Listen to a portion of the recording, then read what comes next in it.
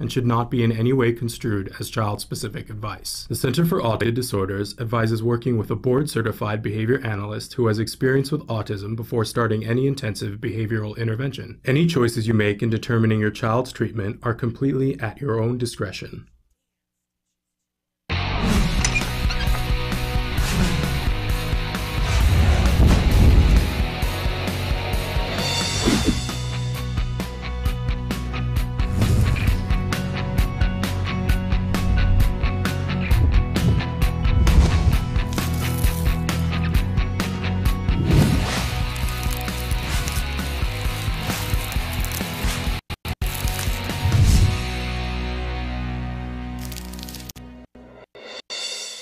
Good morning and welcome to Autism Live. I'm Shannon Penrod and we are webcasting to you live from the Center for Autism and Related Disorders headquarters in Tarzana, California. It is Wednesday.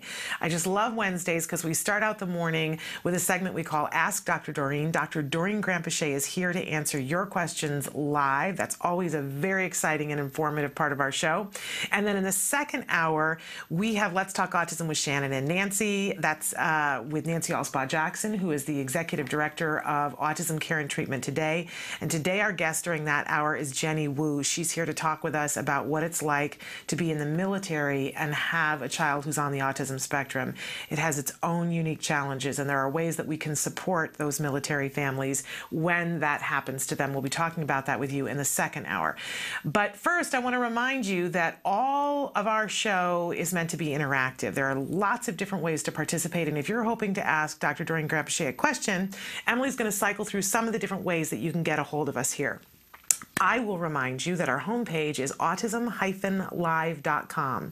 When you go there, you'll see lots of things to do. In fact, check out our blog. But there is a computer screen on the desktop. If you click on the triangle on the computer screen, you could be watching the live show or the most recently recorded live show. And then to the side, you'll see a white box, and you can put your cursor there and start typing. When you hit enter, it will appear here on my screen, and I will be able to ask your question of Dr. Granpeesheh. That's totally free. You don't have to log in. In fact, we don't take any information from you at all. We don't know who you are. You have complete anonymity, which is lovely unless you want us to get back to you. So if you want us to get back to you personally, make sure that you do include a way for us to get a hold of you. And I will make sure that we don't share that with the audience at home.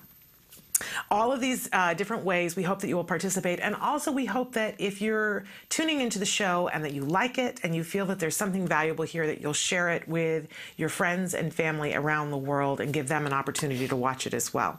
Without further ado, it is time for Ask Dr. Doreen. Dr. Doreen Granpeesheh is the Dr. Doreen is an expert in autism. Doreen Granpeesheh. Dr. Granpeesheh. Dr. Doreen Granpeesheh. Dr. Doreen Granpeesheh is a visionary in the field of autism. Now you can ask her questions on Ask Dr. Doreen. Welcome to Ask Dr. Doreen, and we welcome Dr. Doreen Granpeesheh. Thank you for being here. Always a pleasure. It's such a pleasure for all of us. I so appreciate you being here. And I want to start by reminding everybody that while you're here, although you are a tremendous expert in the field of autism and really a visionary in the field, and there's no better person that a parent could be asking a question of, or a practitioner, still, in this format, as much of an expert you are, this format does not lend itself to giving child-specific advice. So no one on our show could do that. It just isn't possible. It'd be a disservice to our kids. But aside from that, you give us so much hope. You give us so much information. Thank you. I feel like you're a light bulb in a dark room. You turn on the light bulb and you start to see things that you didn't know were there. No, I always say this is the only thing I really know how to do in life. Well, but no, yeah, you're absolutely right. We just want to caution our viewers that, you know, please do guide professional, please do get professional help when your issues are serious. We're just going to guide you a little bit towards that. Absolutely. And I have to start this morning by talking about, you've got a speaking engagement coming up. It's for the Give Autism a Chance Summit in Austin, Texas. I've got the flyer here up on our screen. That's awesome, because I don't know what it is.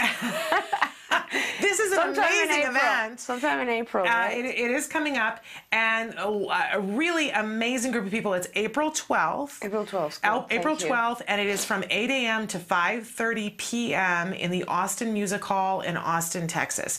And it is the Autism Trust that is putting this on. So it's theautismtrust.org. You can go there and get more information. It's a very, I had gotten an invitation to this already, and I went, look at the array of people that are going to be there. Tell me, I'm Rob Schneider is going to be there. I know. Which That's is, so awesome. it's just like, it isn't the thing you would normally expect to see. Autism conference, Rob Schneider, but it's very fun, and I appreciate that he's supporting autism causes. Absolutely, and Aidan Quinn. Aidan Quinn. I know. And how dishy is he? I know. This is a fabulous thing. Yeah, that's exactly. I'm going to have to tell Rob Schneider something from Steve the Copy Boy. That was. Do you remember his role on Saturday Night Live? I don't remember that. That was my favorite skit. Okay. Yeah. I missed a couple of years of Saturday Night Live because I got old and tired and went to bed. But I love him. I find him hilariously funny, and I appreciate that he's helping our cause. And really, really an amazing guest. There are an array of panelists that are going to be there, and you're going to be one of the panelists. Right. So, I'm not sure what their format is. This is something that our dear friend Polly Tommy put together, and she's always fabulous with these types of things. Well, so I expect it's going to be a wonderful conference. Okay, well, here are the discussion panel topics. One of them is holding the family together. Right. How much do we love that? Talking about marriage, siblings, and puberty. Another is behavior therapy and education. I would imagine that you'll be involved, especially in that one. They're talking about ABA, feeding therapy, hippotherapy, and homeschooling. Another topic is healthy living. I love this. Nutrition, sleep, immunity, and general health. Another is everyday concerns. That includes safety, the future, bullying, and dealing with doctors. Yet another is gut issues, intestinal health, and disease and ASD. We love that. And then they have an opportunity that they're calling Your Shout, where you can get up and have your say, and they're giving people 2 minutes on the microphone to have their say. She's so clever with these ideas. Yeah, that's fantastic. Isn't it? And then the last one is environmental factors and autism. So wonderful. I can't think of a thing on there that I wouldn't love to attend and see. So again, that is being done by the Autism Trust, and you can go to theautismtrust.org and find out more information about that, but it is happening on April 12th, 2014 in Austin at the Austin Music Hall, Austin, Texas, and Dr. Doreen Granpeesheh will be there and be participating in that. So some of the other people on the list, Dr. Arthur Kingsman will be there, Dr. Kendall Stewart, Polly Tomey, as you mentioned, Christina Adams, who we've had on the show before, wonderful, wonderful writer. Lisa Goes. I'm looking at some of the other different names here. Rupert Isaacson. Really an amazing list of people. I see a whole bunch of people there that I am friends with on Facebook that I've never met. So that's very fun. You'll have to say hi to them for me. In any case, this hour is for answering questions, and so I want to get to as many of them as we possibly can. So one of the more recent ones. Oh my goodness, and you guys are writing in overwhelmingly. I adore that. Okay, I lost my place because so many people wrote in.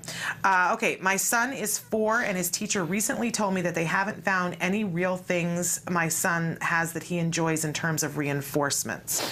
Honestly, except for iPad, I don't know many reinforcements for him. How do I help more of his interests and things that motivate him? It's tough sometimes when you feel like your kid has a limited amount of things. I know before we started therapy, Card had me fill out an exhaustive document about anything that he liked. Right. It's so important, and without knowing all the different things, and they change. I mean, from day to day, a child might not be interested in one thing today and completely, want it in a week. So we actually do very, very frequent reinforcement inventories. But I wonder how we can get our reinforcement inventory form, or that questionnaire out to parents. If we had a PDF, if it was made into a PDF, we could put it on our Facebook. Oh, certainly, we have it. Yeah, okay. Absolutely. So I'll give that to you if you remind me, and then you can put it up on Facebook. That'll be wonderful. And I think this is their follow-up here. They say his issues are more poor attention and attending at home and school, not really behavioral issues at school, but just attending. So that's what they're looking to help with reinforcement. There's a lot of little tricks you can do as well when a child has difficulty with attending. You have to figure out what aspect of his environment is really preventing him from attending. So sometimes our kids are distracted by things, so you would want to minimize distractions. Perhaps the place that he sits in school should be very close to the teacher. I don't know. Sometimes we put like a little circle sticker or something on the board behind the teacher so that our child has to, be looking that way every so many minutes. Sometimes we get these watch minders for our kids that will buzz on whatever time frame we put, like 15 minutes, and when it buzzes, it actually can say, look at the teacher, or we just teach our children that it's a reminder that you need to pay attention or wake up. We teach our kids techniques, like if they've lost a period of time, they will look at the child next to them or to the teacher and try to figure out and catch up. Like we'll literally teach them how to gain information they just missed. So there's a lot of different techniques, and there's a whole section on attention and inhibition. They're both important because you have to inhibit your distractions, or your desire to look out the window or whatever it is. So, and those are all in the executive functioning section of skills, and I was just printing them out for a friend of mine the other day, and they're very good. There's a lot of different ways, like little lessons and tricks to help your child attend. And of course, reinforcers are very important. You have to identify reinforcers so the child knows that they will get something for paying attention. But you also need to attend to other things, like is the child sleeping? Are they getting too much sugar in their diet? There's all these other issues as well. Absolutely. I'm smiling because you said there are lessons to teach inhibition and attention, and of course that made me think about in skills there's the EF curriculum, where you'll find a lot of those lessons, and we have been doing a thing at home where every day we play what we call an EF game. Oh, cool. And my son, initially when I introduced this, he was like, I don't want to play an EF game, even though I put the name game after it, right? And now it's the thing he looks forward to every day is we play a little EF game. And my husband said to me yesterday, he goes, okay, tell me again, what's EF? Oh, yeah, that's so funny. And I said, this is where we all fall down on things, because my EF thing is inhibition, because I need to go do something, but something interrupts me, and I give my attention to that, not the thing that I really care about. Right. And I need to learn to say, this is more important over here, and I'm inhibiting my response to this. We're all like that. Well, but all those lessons are in the skills program, in the EF, executive functions. But I loved that my husband said, tell me again, what EF? What EF? Yeah. And I said, well, it's things like memory. And I used to always say, I can't remember, what's that other part of EF? Oh yeah, the meta memory. Yeah. It's like an inside joke because it's being able to remember things and devices to help you to remember things. Right. In any case, so those are available in the skills program. You can go to skillsforautism.com and you can get a free trial and take a look at some of the things that are there to help with. And you mentioned that sometimes there's medical things. I think a lot of times people make the jump to, let's treat this with medication. If you go to the pediatrician, they'll make the jump to, if you're having trouble focusing, that they want to put children on medication. But there are lots of things you can do behaviorally, as you mentioned. Absolutely. And I wouldn't really, that's kind of an important thing. A lot of kids, I don't know if anymore right now, but a lot of kids in the past decade have been diagnosed with ADHD. Yeah. And I don't know that that's really the case in some cases. Like I have seen children who are on medications, amphetamines specifically, so Adderall, Ritalin, etc., and they don't need to be. Yeah. On the other hand, I've also seen children who are completely, running around confused in the chaotic phase of everything, all the time chaos. and the medication does help them very significantly. So it's really important. The ADHD diagnosis is actually a really interesting one because you have to meet a whole ton of symptoms.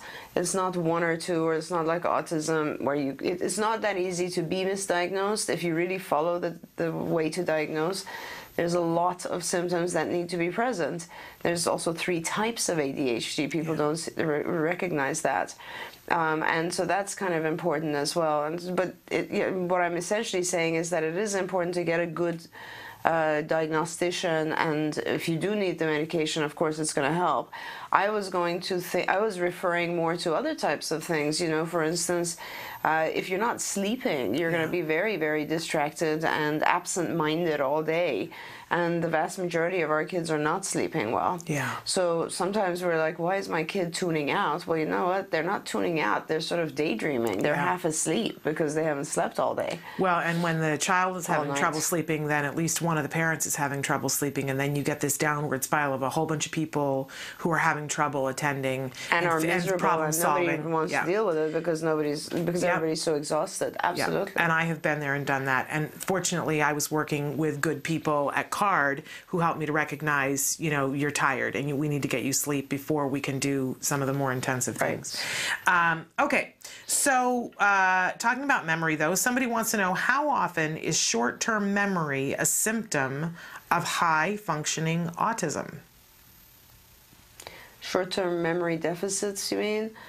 I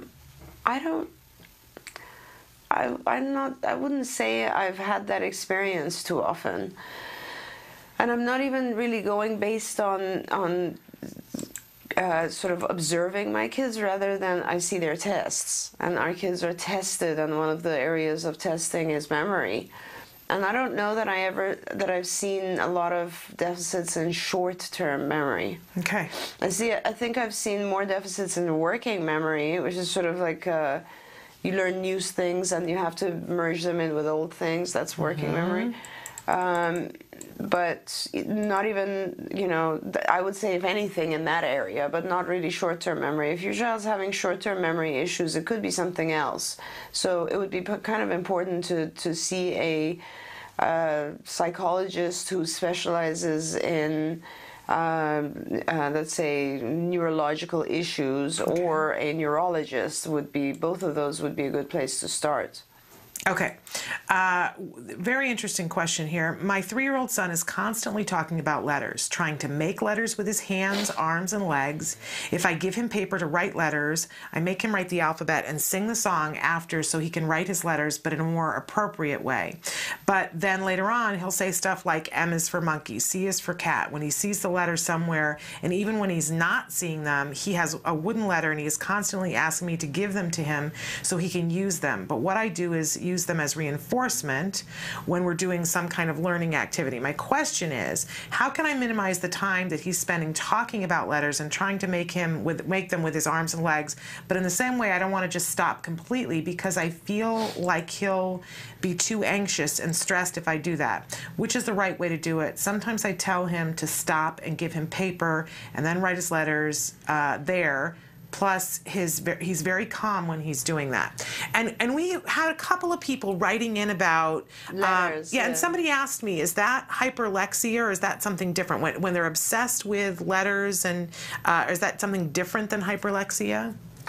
It's definitely. Well, okay, so, I mean, gosh, I have so many things to say about this. We should answer their question before mine. How rude of me that I photobombed, I question bombed. Okay, let's answer her question. Then we'll talk about hyperlexia. We'll talk about this in a minute. I mean, the good news is, so let's start with this. The good news is whenever I have a child who's obsessing with numbers or letters, they tend to be highly intelligent. Okay. So, I mean, I'm just throwing that out because there's no study on this, but it's just my gut feeling that I think the majority of my kids who have been obsessed with numbers or letters end up having very high intelligence on their tests. So that's good. So it's like there's a laser. We just got to figure out where to point it, right? Yes, and I'll talk about that. Okay. And in regards to your question, which actually does kind of fit into this, is that hyperlexic kids as a whole tend to be higher IQ as well. Like hyperlexic kids always really do well because they are so hyperlexic, and we can use writing and reading to prompt them for a number of things. So, and hyperlexia is just the being able to identify sort of the symbolism of letters earlier than typical. So, very good readers. These are the kids who teach themselves to read at age 3 or 2. Or whatever. Extremely high functioning kids. But that doesn't necessarily mean not all kids who are obsessed with letters become hyperlexic, but I would say probably the majority do. Okay. Okay, so now what I would suggest you do, and it's funny that parents are just so intuitive about this stuff, and they just so get it, like no other, people in the field, the professionals never get it the way a parent gets it. You're the only person who thinks that, and that's one of the so reasons true. why you're so wonderful, because nobody else gives us any credit. These are things I learned from parents and from having seen thousands of kids, Like one of my kids, if I mentioned to you just recently, one of my kids who was obsessed with letters, actually is now recovered, said, I do this when I'm overwhelmed, you know, and mom is pointing to that. It's absolutely true. You're right. A lot of our kids do the self-stimulatory stuff they do when they're overwhelmed. And that's why I've always said the word self-stimulatory is kind of a silly word. It should be more like self-soothing. Yeah. Because most of the reason our kids do these activities is because they're trying to calm down, So I also don't think you should necessarily take it away, but I do agree that you should make it very sort of appear normal, let's say, fit into his or her life and society, and you should limit the time frame. That's always the success factor. So with a lot of my kids, they become very obsessed with something, and what we do is we permit it during a specific time frame and not permit it during other time frames. So depending on your child's functioning level, if it occurs outside of that time, then they are either losing tokens or losing access to a toy or some sort of response cost. And the rules are that you will be reinforced actually initially, so that the child realizes, well, there's a big difference. I get reinforcers if I do it from this time to this time, and I lose reinforcers if I do it anytime outside of that. Now, when I say from this time to this time, if your child has any comprehension of time, obviously that's great. If they don't, it's just, you could use things like, at recess, before breakfast, after lunch, or whatever it is, and you give a time frame and you actually set a timer. And during that time, initially you can let the child go to town on it, do whatever they want to do, but then you want to start to shape it to a more appropriate type of thing, like for instance what you've done. But hey, if your child's so much into this, just start teaching them to write. Get them those tracing pads that actually start having the child write letters, then start having words. Get them one of the electronic, what are they called? Frog. The leapfrog, the leap pads, and that. We gave some great ones away at Christmas time where an interactive reader where they can write things. Exactly. And it tells them when they've gone off the line. Exactly. And it asks them questions. And how wonderful that your child's obsessed with something that they're going to be doing for the rest of their lives, reading and writing. Yes. So get it's them a into quality that. problem. It's a quality, but it's a problem nonetheless. I can understand why she's concerned. Now, I think that you said something else about the child holds or touches letters, or there's a wooden letter right. that he wants to hold. Right. Let me find a place in that. So I want to come back to that issue, which is it's just a different aspect of the same thing. This is whenever you have your child wanting to hold something, it's a very much it's a lower way of saying, like a smaller version of hoarding. And this is a safety factor. This comes from anxiety. So this is with little kids when they are carrying around their blanket or their stuffed animal. And this is why my garage is a mess too, right? Yeah. This is it. Well, maybe. But I mean, hoarding hoarding is the absolute extreme. The minimal version of it with every child, they usually have a favorite object, a favorite stuffed animal, a favorite whatever, and everything depends on having that with them. And that's just security. That's just a security blanket. That's all it is. And so if your child's just wanting to hold that, then I would think you should get them a very small letter and that they can actually put in their pocket. Okay. And if they get very anxious, they can put their hand in their pocket and feel it.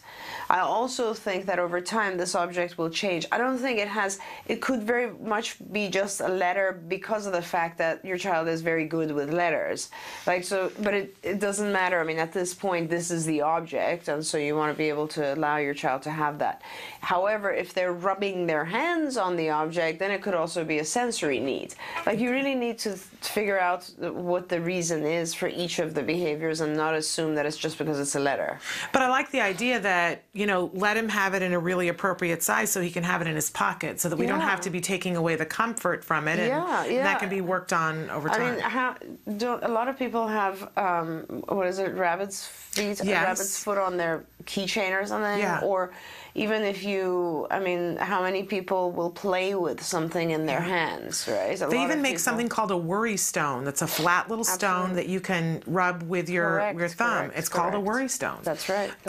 So I love that. And if you can find a small letter, then he could have that, and it could be in the pocket, and he could stick his hand in his pocket whenever he needed to. That's right. What a wonderful thing. Yeah. I love that you're on our side. Oh, gosh. Did I not see? I've learned everything from the parents. I love that. All right, we're going to take a short break, and then we're going to come back with more of your questions for Dr. Doreen Granpeesheh. Stick with us.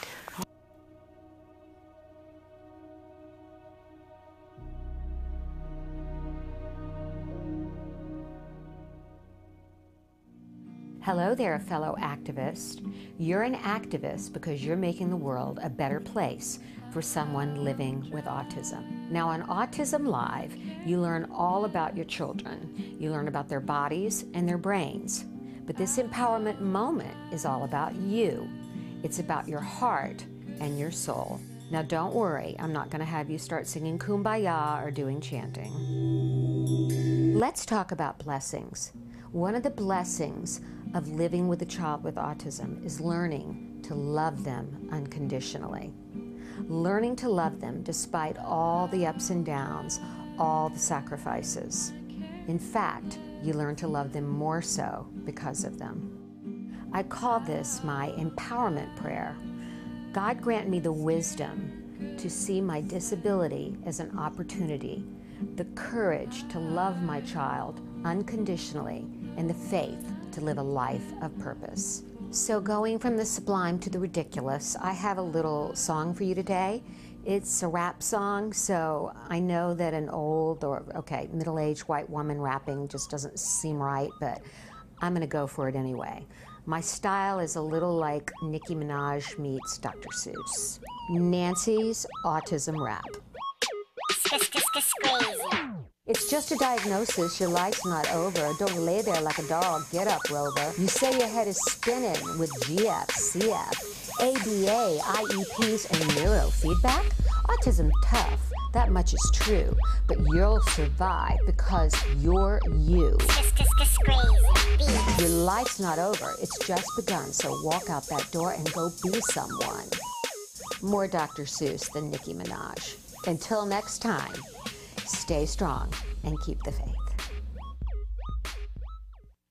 Welcome back to Autism Live and to Ask Dr. Doreen. Dr. Doreen Granpeesheh is here with us, and we're having such a good time having her address your questions. Again, I want to remind you that if you go to autism-live.com right now, you can be asking questions on the live feature, and you are overwhelmingly. Somebody has written in this morning and said, my adult son only wants to talk about the same 3 topics of conversation. How can I help teach him conversation skills, and thanks? Yeah, it's not that he doesn't have conversation skills, it's that he's not interested in anything other than what's interesting to him. Yeah. So that's more of an issue of theory of mind. Okay. So there's many things you have to do. Gosh, this one's too complicated for me to want to answer in one short thing, but what I will suggest that you do is you really should be on skills, because conversational skills come together in many, many different ways. One is sort of just what you were referring to as all the techniques or the skills involved with that conversation. And I've said this a few times before. It's like, it's not just the content. It's like, it's also, in addition to knowing content, then it has to do with, joining a conversation, initiating a conversation, ending one appropriately, repairing a conversation, having a conversation with one person versus a group, joining a group. I mean, there's a billion things, and these are all different subsets of this lesson called social conversation. That just is the how-to, right? Which is what this parent is asking about. So I can't really go into how-to for each one because there's so many, and I really do recommend it. That's the social curriculum of skills. I would very much recommend that you look at that and try to capture the information in there. On the other hand, it's also an issue of empathy or theory of mind, which is also empathy. It's basically the ability to see other people's perceptions of life. And so with that comes the inability, when you have a theory of mind deficit, you are unable to see that people are interested in different things than you are, and that, you can't keep talking about geography or whatever it is. Or video games, as it is a lot of the time. Is that what it is? Okay. Yes. Interesting. So I would suggest that you then also go into the cognitive curriculum and skills, because the cognitive curriculum mainly focuses on theory of mind. That is every lesson in there is about learning to see other people's beliefs, other people's intentions, other people's thoughts, their preferences. That's a very, very important one. And then there's also another lesson, which I believe is in the cognition curriculum, about reading facial expression and body cues.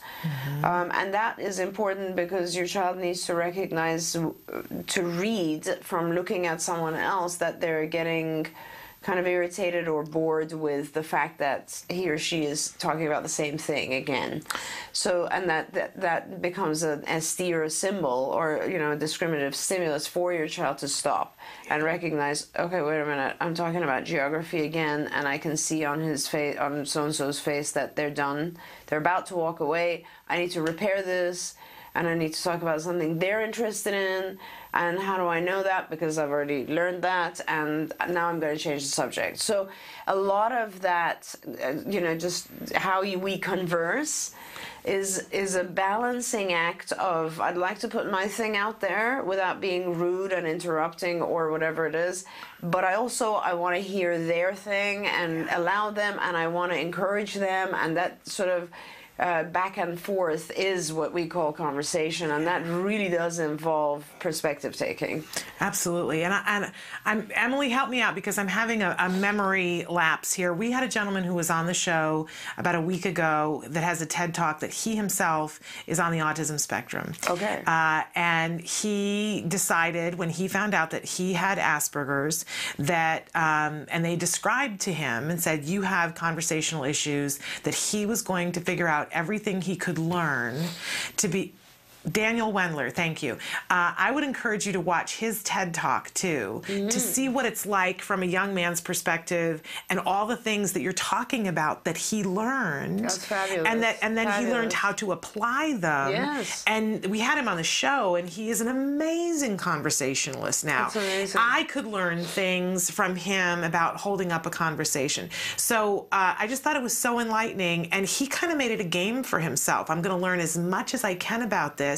And what was really striking to me was how powerful it was for him when he understood what his difference was. He said, I felt like I was running against a brick wall my whole life. I didn't understand why I didn't have friends, why things weren't working out for me. I was so smart, but what was the problem? Amazing. And then he said, when I was diagnosed and my parents and the doctor sat me down and explained, you have a deficit in this area because you didn't learn these skills, then the sky was the limit for him. Sort of just the skills of theory of mind, the perspective-taking skills? And perspective-taking skills and understanding things like checking in with other people and seeing what their body language was. He got very interested in that. One of the things that he describes in the TED Talk is that he learned that where people's shoes are pointed tells a lot about whether they're interested. So when somebody is talking, you're talking to somebody and their shoes are pointed towards you, that means you have a go to speak more. But when their shoes are pointed towards the door, they want the conversation to end. I hadn't thought of that before. Yeah. And he also has a website, improveyoursocialskills.com. But I encourage you to watch his TED Talk, though, and if your child is at a point as a teenager where he might find it interesting. That's awesome. It could be something really exciting for him to look at. Absolutely. And I have to tell you, I had yesterday one of the most amazing experiences I've had, which is I got the opportunity to wear and play with a Google Glass. How fun. And Google Glass, I don't think is out there yet, and it's $1,500, but you can only purchase them with invitation, which we're very blessed because we're getting an invitation now for that. But these are very interesting things for those who don't know what it is. It's just a frame. It looks like glasses, but it doesn't actually have glasses. It's just a metal frame that you put on. And on one side, of course, is a little bit heavier because there's a speaker and also a sensor. And in the very top corner of the right side, there's a very small glass, very tiny little square, like sort of the size of a nail. And it's right at the top right. And so you're generally looking straight ahead. It doesn't disturb your vision. But if you look slightly up, not even that high up, just slightly up, you see this screen. And it's a full computer screen. Like, it is a complete screen.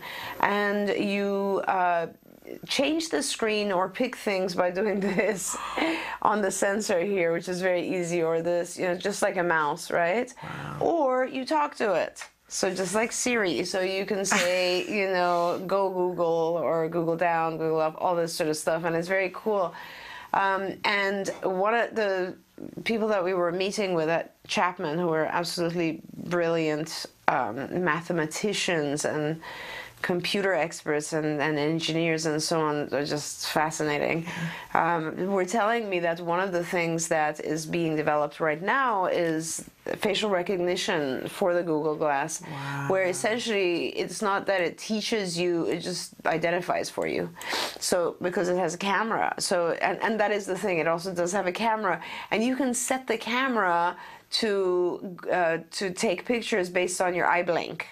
It's ridiculous what's coming out now. So essentially, it captures immediate pictures of the person you're talking to, and actually identifies for you, this person is sad, this person is embarrassed, this person is happy, because we have such great software out there now. Wow. So it's a whole different world coming. Trust me, Jem's going to be in the right world. We're in the wrong world. I know. I can just picture my child's head exploding. He would be so excited to wear glass, as they say. We're getting one. Once we get it, we're going to start designing games for it. You should come and try ours out. It's crazy. It's it blows your mind. I couldn't believe the number of things that are like, one of the things that this group is developing right now, and I also really wanted, is they're developing a schedule. Think of how simple that is, just a schedule. So just like on your Outlook schedule, it'll be on here.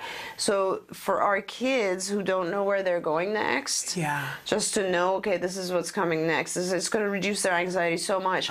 For me, I was telling them, can you please also set like some sort of timer on each session, or like an egg timer or something visual that allows our kids to understand when we say you'll get that later or after this, because they don't get time. And it would be so fascinating to have that. Oh, goodness. And it's life-changing. And of course, this is because he's has a child with autism. Wow. Yeah, it's just amazing how the world is changing.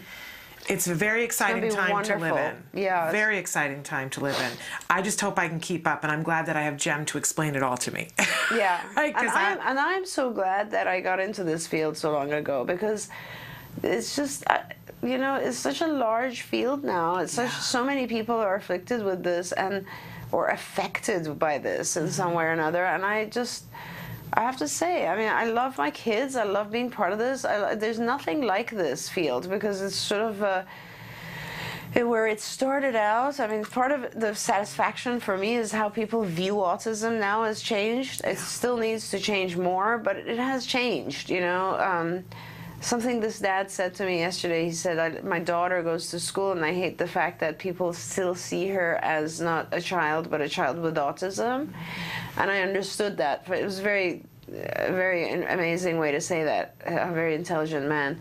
But having said that, I think the view of autism has changed a lot, and people are less scared. It needs to change even more, but people are beginning to get fascinated with some aspects of it. I mean, autism is difficult. I don't want the world to forget how difficult it is for the families.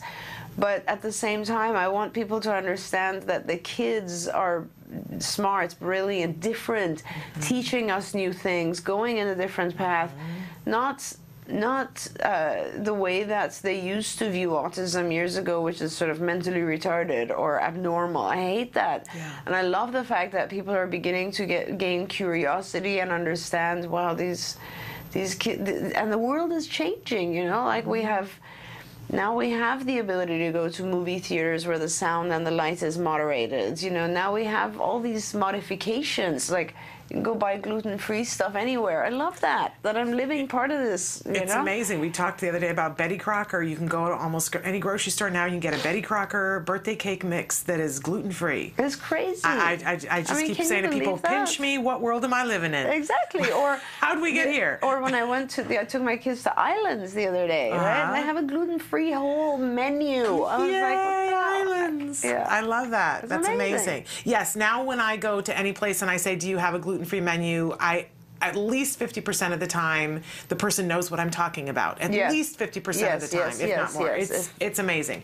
And of course, as you said, we have further to go, but isn't it nice that we are on the path? To be part of this change and to appreciate this change. Yes. I mean, you can go anywhere now and there's a Whole Foods. We have so much, people in the States, we just don't realize how lucky we are. I mean, honestly, like, you know, I have very good friends in South Africa and other parts of the world, and they have access to nothing yet. Nothing. I mean, this is a really good time in the States. We are paying attention to the needs of individuals with autism, and it's good. It's a good thing. Absolutely. And I do think it's worthwhile, as we forge on and as we do more, every once in a while to stop and have a moment of gratitude and saying, you know, things are changing. And gratitude for the people who really got in the trenches, like yourself, and so many parents who fought so hard before we picked up the mantle. And now we forge on ahead and set the pace for the rest of the world, which is... Having said that, I do still, you know, think that we also brought a lot of this on ourselves because of toxicity in our environment. Yes. So it's kind of a cycle, you know, where we make our own environments more toxic and then go through and make them more healthy, and this is what we do. And if you're interested in that topic, Nancy and I are going to be covering a news story about that, a new study that's out showing that it's more and more, we're seeing some of the different things environmentally that have the potential to trigger autism. So we'll be talking about that in the next hour. But we're going to take a short break and be back with more of your questions for Dr. Doreen Granpeesheh during Ask Dr. Doreen. Stick with us.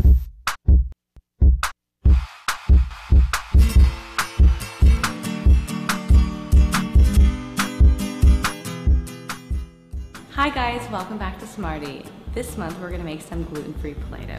It's a great activity because A, I know a lot of our kids have an allergy to gluten, and B, it's super cheap and cost-effective to make your own. So let's get started. The materials you'll be needing are 1 cup of white rice flour, half a cup of cornstarch, half a cup of salt, 1 tablespoon of cream of tartar, 1.5 teaspoons of vegetable oil, 1 cup of water, food coloring, a saucepan, and a spatula.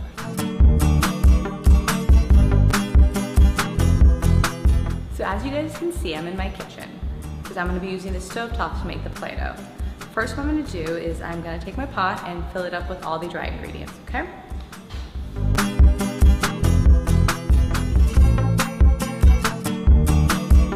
Now that I have my dry ingredients in the saucepan, I'm now going to add the wet ones, the vegetable oil and water. I'm going to turn the pan onto low heat and continue stirring. What I want to make sure happens is that it gets solidified and gooky looking, you'll see in a second, but not overcooked, okay? You're just trying to get the materials to kind of congeal. you know the dough is ready. So what you're gonna do is you're gonna just take it off the stovetop and let it cool. Once it's cool, then you're gonna add your coloring, and boom, you've got gluten-free Play-Doh.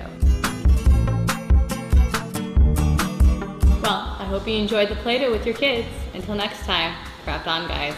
Can you see me flying by your side? Welcome back to Ask Dr. Doreen. Dr. Doreen Granpesheh is here with us. And as I've mentioned before, she is a true expert in the field of autism, been working in this field for multiple decades. I really don't like to give it away how long you've been working in this field. But she's answering your questions. I want to remind you that you can be writing in on the live feature, and you guys have been. Somebody had written in and said, my 5-year-old hits, kicks, spits the kids in his class, and then laughs. I think he is attention seeking. What can we work on at home? He also won't stay in his seat in the lunchroom. He has a para at his table, but once he is finished eating, he wants to run around. Thank you so much. A lot of different things there, right? A lot of different things. You might be right that it's attention seeking. It could also be a number of different things. You know, it's funny because a lot of times when our kids are attention seeking, they don't realize that they're seeking the attention in a very bad way or in an embarrassing way or so on. So there is a, you know, they might do extremely odd things or things that will actually stigmatize them amongst their peers, and nevertheless they gain reinforcement because they're not differentiating good or bad attention. Peers might be getting frustrated or irritated, angry, and still our child's getting attention. It is really you know, if it is attention seeking, your child's trying to interact, you know, and they're just doing it in the wrong way. So the best way for you to deal with this is to go on our BIP builder. I'm trying to remember, like if you go on skills, there's a section called CIFA. I think you can actually do this aside from skills independently as well. You absolutely can. So this is the what you need to do is a functional assessment. Is essentially a series of questions, and that's the CIFA. And then you know, it'll ask you things like, does he do it only when he's around children? Does he do it at a certain time of the day? Does he do it in these circumstances? Because it's trying to identify the exact function of those behaviors. Now, because it's this whole sequence of hitting, I don't know, pinching, hitting, and spitting, each of those behaviors could have a different function as well, unless they always happen together in that sequence and the answer to all the questions on the CIFA end up being the same. So then you recognize, oh, okay, it is one function. But it is very important not to assume that it is attention seeking, and because it could also be avoidance, for instance, or escape. In other words, he does that stuff when someone asks him something and he's trying to avoid looking bad, or he's trying to avoid doing something. I mean, you really do need to identify, or it could just be sensory, or you know, he's just doing it to have fun, he thinks it's fun. So you need to really do the CIFA, and the CIFA will tell you what the most likely function is. That's the indirect assessment, functional assessment, and then that will link you to our BIP builder.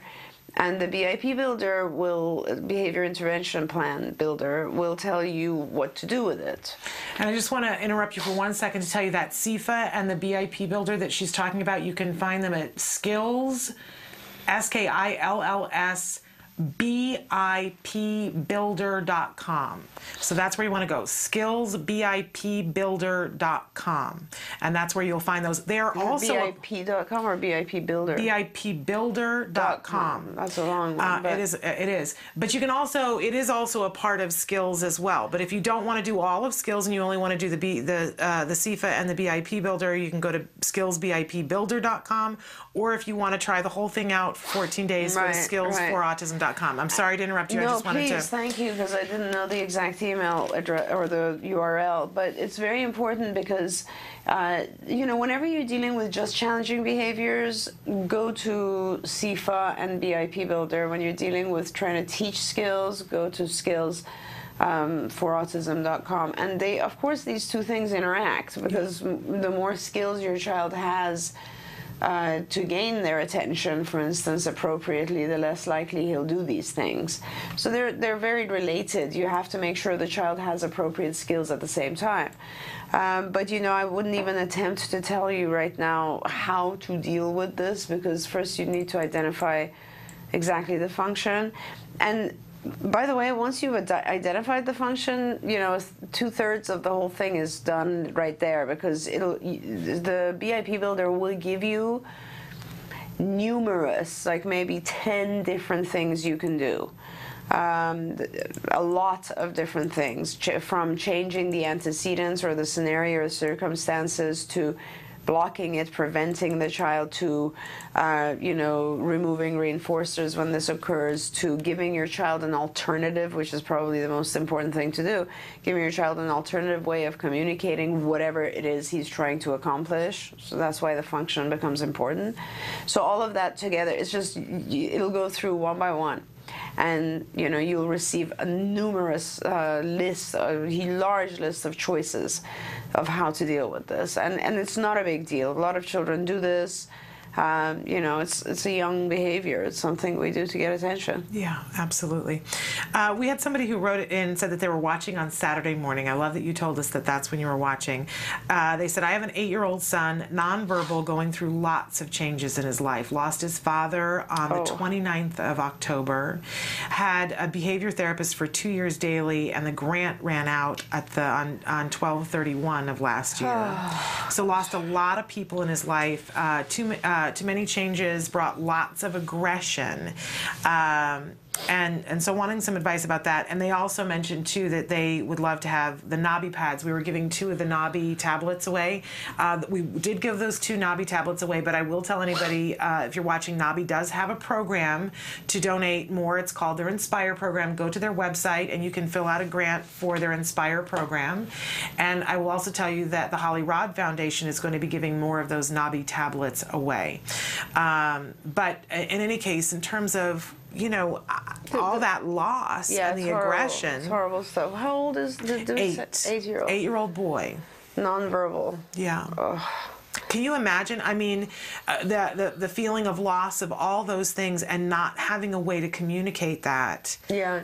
It's overwhelming to think about. Yeah, I know. It's very overwhelming. So I feel like I need to just give you some resources, because I'm not sure you're asking for any particular help, but I want to just give you some resources, because first thing is, and I don't know where the families are, which then also kind of made me think that you really should, Shannon, have Julie on the show before the end of this month. It's very important. For California, for instance, if you sign up with the California Care, you know, the insurance for California Covered. California Covered.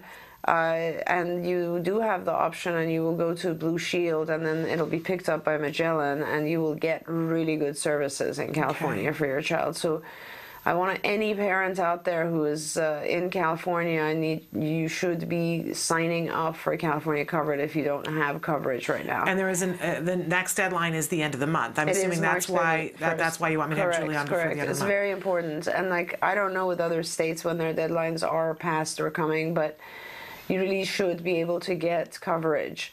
And that's my number one guidance to this family, is please get coverage, because you should not be depending on a grant. If your child is nonverbal and 8, you need help. The child needs support, period. There's no excuse, you know, that no funding agency should be giving you an excuse about that. If you don't have insurance, or, you know, for some reason you can't sign up, then you should also be talking to your regional center and getting coverage. If you're not in California, if you're somewhere else, I promise you there's some form of funding that you can get, whether it's from Medicare or insurance in a lot of states, obviously, and you need the support right now. Your child needs the support right now. I can't imagine how much you must be going through with your child having lost a father, and you trying to console your child, and then also having lost the therapist or caretaker or whoever it is that was working on the grant with you. But so I think that you just need to gain support as much as possible right now. And yes, your child's going to go through, like any other 8-year-old child, you know, you want to keep your child busy, distract them, allow them time to grieve. I mean, you know, there are certain steps you go through when you have loss, and everybody needs to have those steps and be able to feel angry, feel alone, feel hurt, all those different feelings. And so you don't want to interfere with that, but at the same time, you don't want to drag it on, you don't want to let your child drag on too long. It's funny because this morning I just could barely take myself away from home because my housekeeper's mom passed away last week, and she's still a wreck, you know. I think maybe it's 2 weeks, but she's really having a hard time with it, and you have to force yourself sometimes to move on. Yeah. So that's a very difficult situation, especially with our kids who have a little bit less understanding. But this is, you know, when you're nonverbal, you have to have access to like an iconic system like PECS. You have to have learned sign or PECS, or be able to communicate on an iPad or on a Nabi or some other kind of tablet. Yeah, absolutely. You need to have someone who will teach your child that. If not now, they will need it their whole lives. You need to have, otherwise your child will start having major behaviors because they can't communicate any other way. Yeah. And what else would any of us do if we couldn't communicate? Exactly. I think we'd all be aggressive. This question came in on Facebook this morning. What can parents do if ABA therapy is not available where they live? Which sort of picks up where you left off. If you do have access to it, you need to be getting that insurance in place. But there are still, unfortunately, some places in the world where there isn't an ABA provider there. And I know there are lots of different things that you've put in place for those families. Yeah, we can help you wherever you are. Yeah. I mean, that's just the bottom line. Wherever you are, we can help you. It's through our remote services program. We used to call them workshops. Now we just part of the remote services. And what you do is when you call into our 800 number, you just specifically request remote services, and then you'll go to that department and they'll explain to you more detail what that is. But essentially what it is we send out a supervisor to you, and then the supervisor will find local therapists or people in your environment and hire them. CARD will hire them, and then we will train those people according to our own protocol and oversee them, and the supervisor will fly back and forth and also then provide supervision through web, you know, so like Skype, for instance. So we'll be able to oversee your program no matter where you are, and we've started doing this a couple of years ago because of the fact that insurance companies need some of their employees or clients to receive help fast. So we can do this pretty fast, but you will need funding. That kind of is still an issue in some states, not so much as it used to be, but you know, if you call our admissions department at CARD, those guys are amazing. They will give you every possible means of funding that we know of, and they'll research that stuff for you and help you and guide you. And so please do that. They know more than I do about different states and different funding sources and so on. And this I just want to be clear that it's not just for the United States, it's all over the world, because I get the sense that this is an international issue. So yeah, absolutely. And you know, we have a lot of sort of affiliates going on right now as well. So you really do want to, you know, as you know, we have our program in South Africa, now we also have it in Thailand, and now we're doing a big program all over the Middle East and in South America. And so you really need to contact admissions and ask to talk to someone in remote services. This is John Galley's program. He's the director of remote services, and we have an unbelievable group of people in remote services, and they're rock stars. The things they're doing, and the traveling, and all the places they go, and the help they give. It's sort of like another CARD. I mean, they're amazing. Yeah. In fact, I'm familiar with a lot of those people that are part of that core that goes around the world, and they are some of the best and brightest. Absolutely, Peter and like rock stars. And, rock terrific stars. People. Terrific. So don't feel like, oh, who am I going to get? These are amazing amazing people. We had some of them when they were young and just starting out, and I can tell you they've just gotten better. You couldn't do better. Right. Really amazing. Right. Okay, we're down to the end here, but our good friend Mike Hipple, who writes in from time to time, says that he is going to be speaking about autism to a 6th grade class next Tuesday about Autism Awareness Month, and he wants to include some videos in his speech, and he's also looking for 4 to 5 middle school books with a character who has autism for them to read after their vacation. Now, of course, I swear that something has happened with my brain today. I can think of a bunch of things, but I can't think of the titles of them, Mike. So I'll go through and find those for you, and I'm going to email those to you separately. But any videos that you can think of about autism that might be cool for him to show. 6th graders. I think you should, I guess, just look on our YouTube channel or where we have hundreds and hundreds of videos. You know, for me, I think what I think is fascinating for kids when they see this is that they don't know much about the key to teaching young children about autism is to get them to understand the coolness of autism rather than them thinking that children with autism are retarded or they're different in a bad way. I think it's important for other children to understand that autism is different, but that doesn't necessarily mean it's a worse. It's in some cases it's a better. So I think if you look in our YouTube stuff, you might be able to find some videos that show the incredible strengths of our children. I think that's probably the most important thing. Like, some of our kids are just, brilliant musicians, brilliant artists. That's what I would focus on, is this is also what autism is about. These are very talented children also, who are even academically advanced sometimes, and that's very important. Really incredible, and we wish you great luck, Mike. But that's wonderful, yeah. I will email you separately to come up with some titles of some books. I'm like that book with the girl, and I can't think what the title is. That's just how it goes sometimes. In any case, we're unfortunately out of time. We didn't get to all the questions, but we keep them banked, and we get to them eventually. Thank you so much for being here with us. I beg to differ. It's our pleasure entirely. Thank you so much. We're going to take a break and go to the A Word. This is the ongoing documentary being made here at the Center for Autism and Related Disorders. It follows a little boy, Jack Riley, who was diagnosed with autism at the age of 2. And what you're seeing is, at the beginning of his early intervention, what it was like, how the family began to really buy into how effective this was going to be with Jack Riley. We see that he's already starting to make progress. He's about a month and a half in, and they're going to start to take on some of the bigger issues like his food selectivity and toilet training. But first, they want to make sure that he's pretty safe. They're working on stop and go.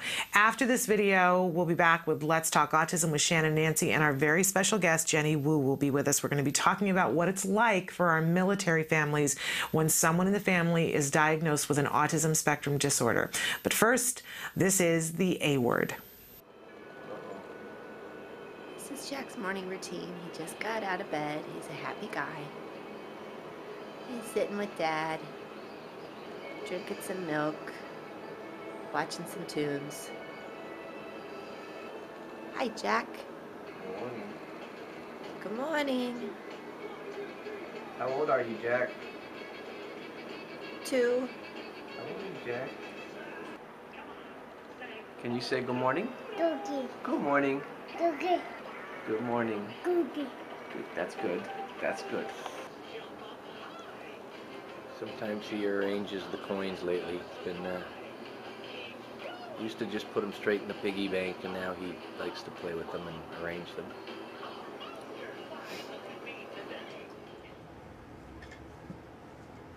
Nice.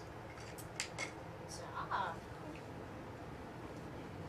Say more. Oh, good. That was a good M. Nice building. Good. More. Here you go. Yeah, we definitely want his scores to increase with him talking more. Because he knows everything and he knows what everything is, but just getting him to independently ask for things. Because we want to get him to man for things. At least What are you 20 saying? minutes What's the now. word you're using? Manned. Manned? Manned. As in? Like requesting. So he can say like the object, like he can say train, or he can say more, or he can say all done, anything to communicate with you. Because he has a language, but I don't think we give him enough opportunities to ask for things or That makes request for sense. things. That makes sense. We just have to require it more. Yeah, and then after that, we'll move into more frames such as like I want train, Okay. I want this. Okay, that makes sense. Yeah. That makes sense. So I have Is Dad that hold goes- the train, and then have Daddy. Daddy's Look, here. Daddy has the train. So Mike, have him ask you for the tracks. You can even just hold it out in front of him, and then he'll even ask you. More? Okay. So here we go. Yeah, good talking. Very good. I've never seen him play trains so intricately before. He's been pretty much daily. He's asked for his train once. Can you say, give me? Okay. Thank you. Good talking. There Good you talking, go. buddy. Good asking. Good asking. Yeah, definitely his 2 syllables are just Yeah. coming along really well. Yeah. I mean, most of them are approximations, but they're the same every time. He's a little sedate today, actually. I'm surprised.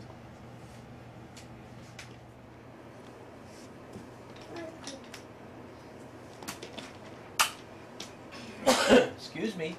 He gets concerned when I sneeze and cough. Daddy, are you okay? Yeah, I'm okay. Oh, See that? That's the closest it sounded. Cheryl taught him that. Cute, Dad. Can you say I love you? That's I love you. Same every time. It's kind of like yellow, but yellow doesn't melt us like that. Hi, we're going to be working on some pictures. Let me get your picture first.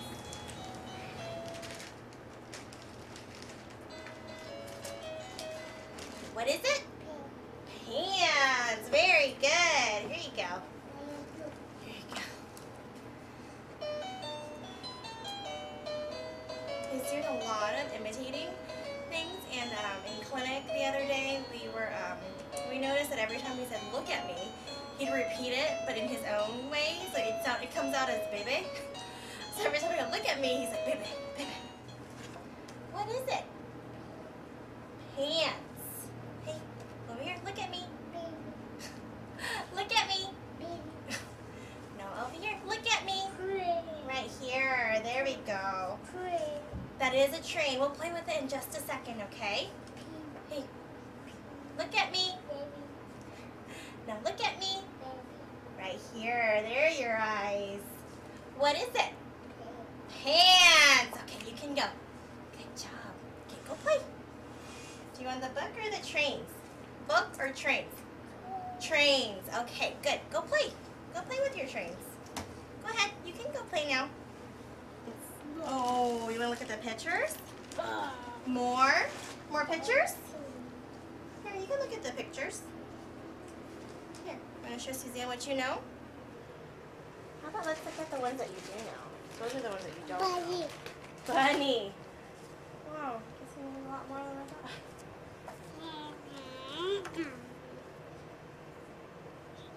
What's that one? Fish. Oh, this one. Dun dun dun dun dun dun dun dun dun dun dun. Shop. You are so smart. Tiger. Tiger. Nice. Good job. Okay, what else? What's this one? Ellie. Oh, it's getting closer. Elephant. Getting closer. Lion. Lion. You do know a lot of animals. Between last week and today, Jack is able to label more cards. He's interested in identifying the images and consequently building his vocabulary. As the weeks progress in his ABA therapy, so has his skills. In 2 months, he's gone from babbling to enunciating certain words clearly. With prompting, he's able to practice appropriate speech when playing and requesting objects. Eventually, the prompting will fade and he will do it on his own. Each new skill acquired builds on the previous one. You're interested again? Here, why don't you go over there? Go over here and you can see better. Train. What's that? Train. Ooh, you want to move it for me? Show me your train. Say choo-choo. Yeah, move it. Good morning and welcome to Let's Talk Autism with Shannon and Nancy. I am Nancy. And I'm Shannon.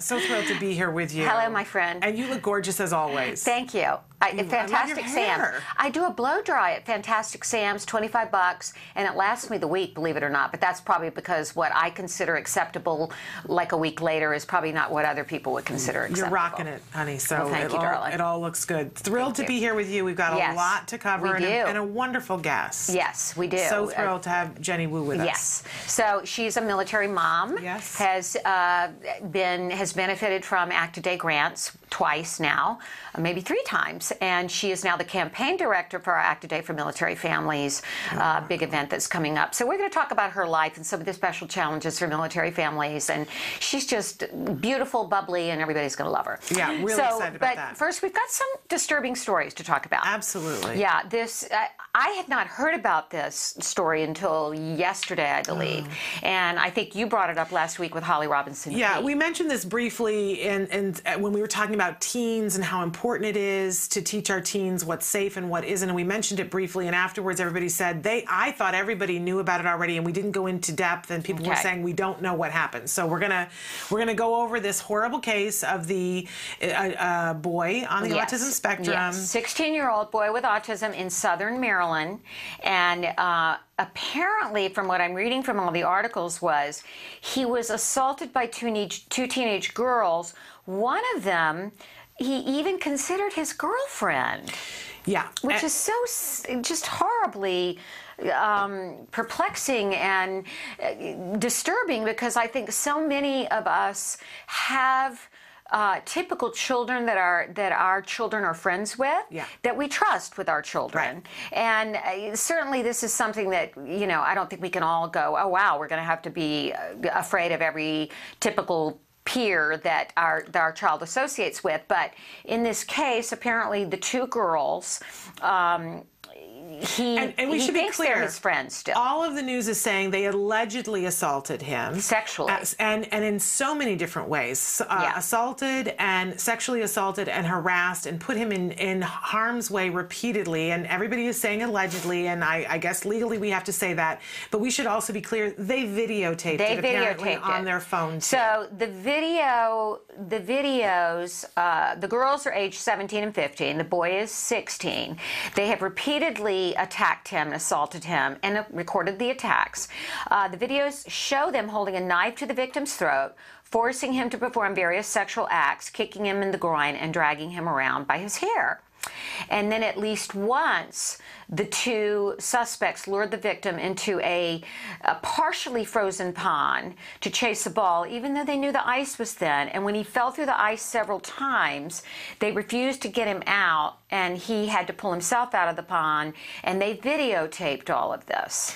And there are some very sordid details that go along with this as well. Some of the sexual assault, allegedly, they're videotaped and animals involved. Very sordid and really disturbing. Right. And the way that this all came about, that they found out what was happening, is apparently the younger of the 2 girls, the 15-year-old, her mother saw a videotape of what was happening on the 15-year-old's phone, and she was part of how this all came out. I really have to applaud that mom. I do too, because the mother could have stayed silent to protect her daughter. So let's say kudos to that mother. Absolutely. And then the mother of the boy has said that he's been diagnosed with autism since elementary school, and she said that when she tried to get more details from him, and this is all understandable, he had not been forthcoming. He shrugged it off as playful behavior with his 2 friends, and she said that the son is fairly independent, performs well in class, but is socially naive and could not have comprehended that he might have been manipulated. He's not a good judge of people. She is quoted as saying, "I keep trying to talk to him about it, but it's hard to get much out of 7. This is what so-and-so told me what happened. And he said, oh, the girls were just playing around. He didn't deny any of it. But the fact that it's on the phone and we do have the recording is proof enough. So it's going to be interesting to see what comes of this case.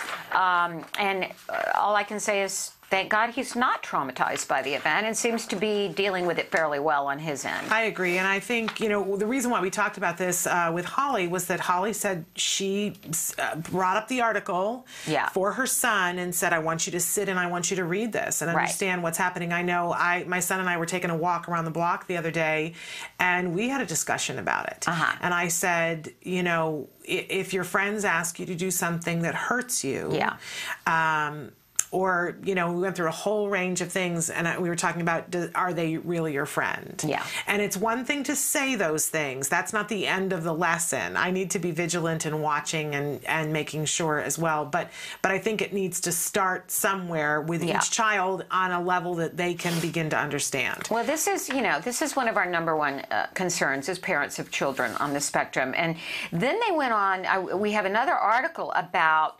autism causes teens to be more prone to bullying, which is sort of the heard around the world. There was a 2012 study that in the Archives of Pediatrics and Adolescent Medicine found that 46% of autistic teenagers have reported being bullied to their parents.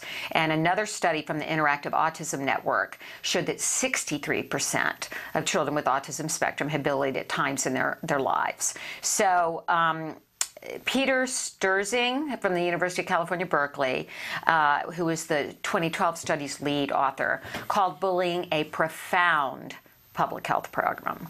So I believe, and this was interesting, the highest functioning autistic children in the study were actually at the greatest risk of being bullied, apparently because they interacted with peers in a more conventional manner.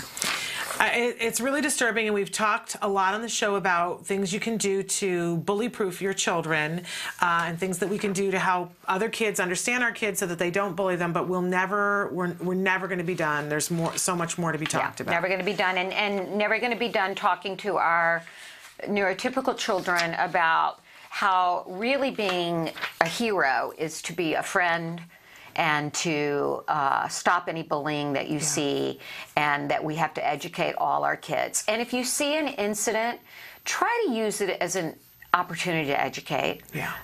Because I've seen many of those incidents with Wyatt, with children making fun of him, and I really do. I go over and I say, he has autism, and let me tell you how these kids are different, and you can be a friend to him. So try to use it. You're very good. I am less good in the moment, but I'm working on it. Okay. No, I don't want to kill them, but I go up and say, where are your parents? I'm going to talk to your parents, and then I go to the parents and say, school your children, get it together, like buy a vowel, be in the 20th century. Hello, 21st century. And I am a little less patient. That's when it's kids that I don't know. When it's kids that I do know, I have a great deal more patience. But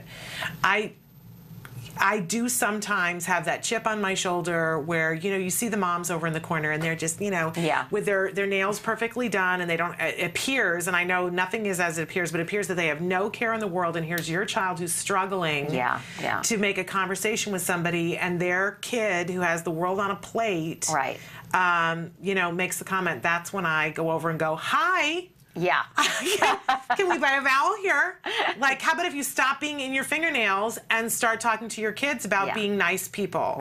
And of course, in that moment, I'm not a nice person. So I should make it we all have, listen, it affects us very emotionally on a gut level. Nobody wants to see their child bullied. And it makes us very upset and angry. But we have to remember they are the ones with the problem, not us. So, I agree. Let's talk about this Kristin Cavallari. Now, I don't know this young actress. She was on Laguna Beach and The Hills. The Hills, yes. Okay, do you know who she is? She's an actress. I'm unfamiliar with her work, but she's married to a pretty famous pro ball player. Okay. Jay Cutler. Okay. And so, apparently, Chicago Bears quarterback. I don't know when she was on a show, is my understanding, and she said that she was not planning to it wasn't her mission to come out and talk about what her personal but she preferences for mentioned that she vaccinations. was not planning to vaccinate her 1-year-old or any future children because she does believe that vaccines will cause autism, and she can't really ignore that.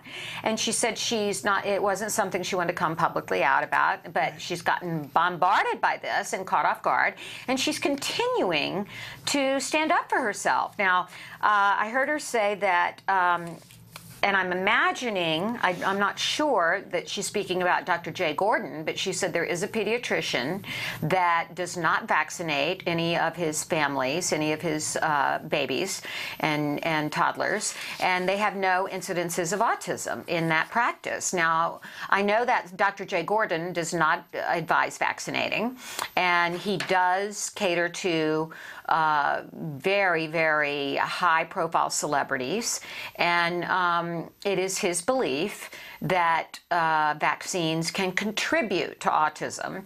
And, you know, I think that she's saying the scary statistics out there, autism, what is prevalent, and we need to say something is going on, whether it's chemicals in our food or the vaccine. So I think what she's really trying to say is sort of where I am. And that is, I publicly say, I believe that vaccines cause autism? In a few cases, yes, because if you go into the vaccine injury program, court, you will see that millions of dollars have been paid out for proven vaccine-triggered autism. Yeah. There are those cases. Yes, that can't be denied. It's a matter of record. Now, as to whether vaccines are causing this epidemic, I believe that it needs to be studied as whether vaccines in combination with other toxins can trigger autism. So that's my position. Yeah. And I stand up proudly and say that, and say in my own son's case, we know that vaccines played a role because Wyatt had a hyperactive immune system. So essentially any toxin that went into his brain triggered his neuropathways of the brain shutting down. And from what the neuromolecular psychiatrist explained to us is that the speech and communication pathways are often affected the most and first. So for what it's worth, that's my belief. And, you know, and I appreciated what she said. Her quote was, listen, to each their own. I understand both sides of it. So yeah. She did say that. To each their own. It's a personal choice. And however, we are being pressured clearly by schools and by pediatricians to vaccinate. I can understand that concern of not wanting there to be a measles epidemic, a whooping cough epidemic. Yes. But what I believe needs to happen is a very thorough study on vaccines, vaccinated children versus unvaccinated children. I believe more studies need to be done on vaccines in combination with other potential toxins. And I do believe that this will never end until we have some definitive studies done. Parents are always going to question. Well, I agree. I would just add the you know, and for me publicly, what I always say is I certainly don't know the answer. Right. I would never pretend that I know the answer to this, and I believe that this is a gut issue for a lot of people. You need to do your own research and figure out what is appropriate for you. That is what I chose to do, is do my research and figure out what was appropriate for my gut. I wish there was more research, but there's already been a great deal of research. But what I think what we need to add, the little thing at the asterisk at the end, is that there needs to be independent research. Yes. The research can't be paid for by the people who benefit monetarily from giving the vaccines. That's correct. And that hasn't happened. That's correct, because even though what you may think of as independent organizations oftentimes have board members, committee members on the research team, or people part of the research team that do sit on the boards of major pharmaceutical companies, and that needs to be taken into effect. Yeah, well, into account. A lot of questions. A lot of questions. But I think, I believe that, she said it on Fox and Friends, I guess, but I think that I applaud her for standing by. She walked into a firestorm that I don't think she knew she was walking into it. No. So bless her heart. Okay, one other story, I think, on the antidepressant autism link. We had two other stories, actually, okay. but I put the packet together today like a puzzle. And I should be taken out to the barn and horsewhipped because I can't find the story that I want. We read these in advance, but we kind of go, well, you know, Shannon and I will go, what do you think? What should we talk about? But this one was also an interesting one, that 2 of today's most alarming health trends are that 1 in 50 American children now has a form of autism, which that's not, is that the latest? I thought it was 1 in 88 is the latest. This says 1 in 50. Yeah, I have a problem with that statistic. Okay. And then that the number of people now taking antidepressants like Prozac, Paxil, I raise my hand, Zoloft, Effexor, Luvox, and Celexa, has become equally stratospheric, with 11% of all Americans 12 and over, and an astonishing 23%, almost 1 in 4 of women in their 40s and 50s, myself included. So these SSRIs, this study says that 4 times as likely to develop autism. And this was out of a groundbreaking peer-reviewed study out of California-based Kaiser Permanente. And the year on that, I believe 2007, yes. Is that the year on that? Yeah. That's what year that study came out of Kaiser Permanente. And the gist of this article for me was, how come that study came out in 2007 and everything that was reported about that said, oh, there may be a connection, but we're urging women to continue to take their medication. I know. And didn't really tell anyone, but understand that it's a 1 in 4 chance. Now, I understand completely the last thing we want is a bunch of depressed pregnant women. Right. That's not the answer either. But I do think not giving us the information to make choices for us is a bad choice for the media. Yeah, I agree. And it's a bad choice. And obviously the researchers put it out there. And it wasn't picked up on by mainstream media if it's just now. Well, he quotes some of the different things that they said in CNN, that they said, oh, they're, basically CNN led with there are questions. Okay. And they didn't really report on it in a way. If you read the actual study and then you read what CNN wrote, you would not walk away and think, I need to be worried about this. Yeah. You would come away with completely the opposite. Exactly. Well, I think once again it points to the fact that everyone agrees upon the fact that environmental toxins and pollution, whatever it may be, whether it be in the body, in the, things we're ingesting, or in the air, or plastics, or food, or whatever, is causing this epidemic to rise. And that was the study that we had in the packet that I couldn't find, but I have found it now. Okay. And this came out it was published by the University of Chicago scientists in the March 13th issue of PLOS, P-L-O-S, a computational biology. It confirms the dramatic effect of diagnostic standards, incidence rates, but they go on to say autism appears to be strongly correlated with a rate of congenital malformations of the genitals in males across the country. And that correlates with environmental toxins. That's right. So this is how they're starting to put these things together. Now, I had never heard about malformation of the genitals. I hadn't either. Being related to toxins and being related to autism, but they're starting to put these things together.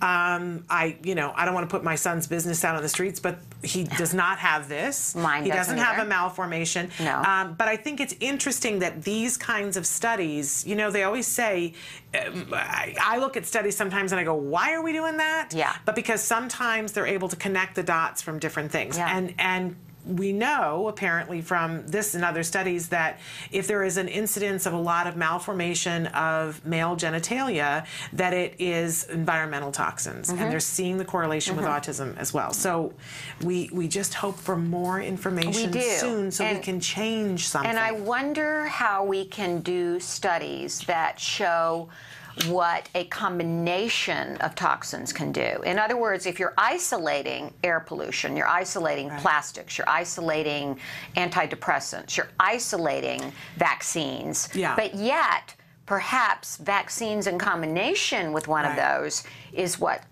You know, and so that's a hard thing to do, because ethically, what are you going to do? Say to a pregnant woman, you go play under this airplane and breathe that in. Who's going to want to do that? Yeah. But I do love, we've had David Humphrey on the show, and he has talked about some studies that they're doing that are sort of on the other end of this, where they've taken a bunch of pregnant women and they isolate them from a bunch of environmental toxins. They clean up their systems so that they don't have a bunch of known toxins like, you know, fillings in your teeth and things like that. Give them a bunch of supplements, and what they're finding overwhelmingly is that their incidence of having children with autism is 0. Okay. 0. And not just autism, but other childhood diseases, that their incidence of having children with childhood diabetes, not there. Yeah. It's not even that it's a low number. They're finding 0, folks. That's really astounding. If I were a pregnant woman, I would be on their doorstep saying, or if I was a woman thinking about having children, I would be on. And that's Dave Humphreys with. He's with Kirkman Labs. Kirkman Labs. And you can watch. We did a search in our YouTube. We did 2 different videos with him for David Humphreys, and you'll see some of the things, some of the studies that they're doing before people are pregnant and once they're pregnant, and then in the first year of life. Yeah. It's amazing the results they're coming up with. Really, really amazing. Okay. Well, we know that women, when they're pregnant, can't go off to a mountaintop, you know, where there's absolutely no pollution, and eat all pure food and not be exposed to some of these things. But you can certainly be cautious about anything that's been brought up that has shown a link. Absolutely. Okay. Absolutely.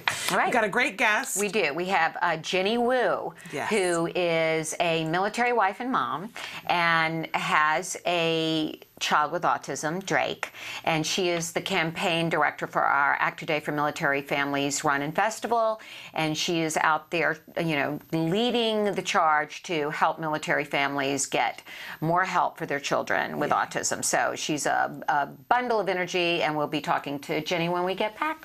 Stay with us.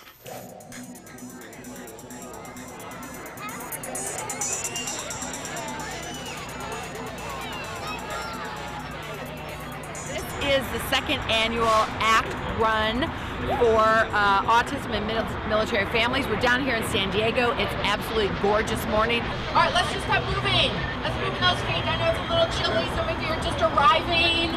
Hey, you guys are looking good, and I want to remind you, you are running to raise money for an amazing cause. Our military families with a child of autism. You guys are heroes. Thank you. So are you ready to run? Go!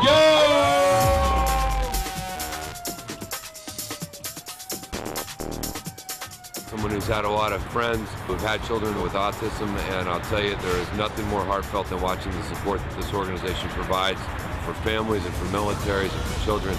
Whoa! Look at this little silver bullet on the side. He's gonna win it. Oh my gosh! Tackle him! Way to throw down a killer personal best, of course, on your Act Today 10K. See, look at that. That is a serious commitment to no limits racing. You know, a lot of times you hear things about autism, you're hearing about people trying to find a cure, but what happens to the people who are living with it daily with their children? And Act Today supports them with grants and funding for a helmet, for example. They say in the lifetime of a child with autism, you can probably expect to spend about $3 million. So Act Today helps out with those things. 1 in 88 military families have autism. That's entirely too much. We have an autism epidemic. It's almost impossible for families to get the care and treatment they need, particularly the military family, who moves on average every 2 years. Oftentimes they have a parent deployed. Their children do not get the care and treatment they deserve. I hope all of you guys enjoyed running today. We're extremely humbled to get to be the title sponsor of this great event, and it's going to grow every year. We started off as a small company with a big vision, and a few years later now we've donated over $750,000 thanks to generous support and generous marketing from our charitable partners. All right, here now we go. On 5, 4, 3, 2, 1. This is International Beat Mega Radio Smasher. I had the time of my life, and I've never felt this way before. Yes, I swear this is true, and I owe it all to you. Oh, I had the time of my life, and I never felt this way before. And I swear this is true, and I owe it all to you.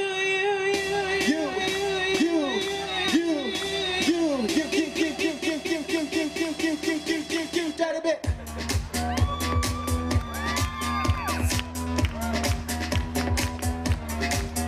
Dirty bit. Hey, hey, hey. And clap your hands, everybody. Come on, clap your hands. I came up in here to rock, light a fire, make it hot. I don't wanna take no pictures, I just wanna make it pop. I was born to get wild.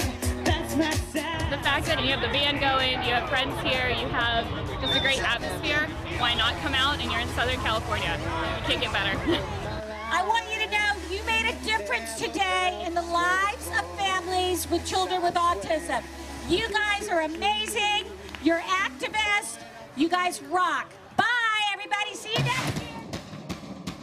This event would not be possible if we hadn't had the tremendous support of sponsors. We encourage everybody, join us next year. The party's going to be bigger and better than ever.